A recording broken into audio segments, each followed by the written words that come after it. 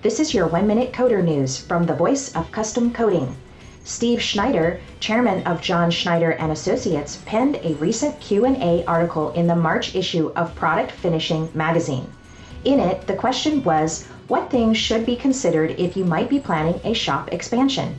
He wrote, in any business environment, either action or inaction could have a profound impact to the metal finisher. Things that could help you make more informed and consistent decisions would be the following. Determine the total installation cost and add 25%.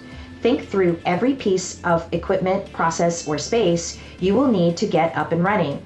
Secondly, determine how developed and proven the new process or technology is to you. For instance, would you be the first, 10th, or 50th business doing this in this space or location?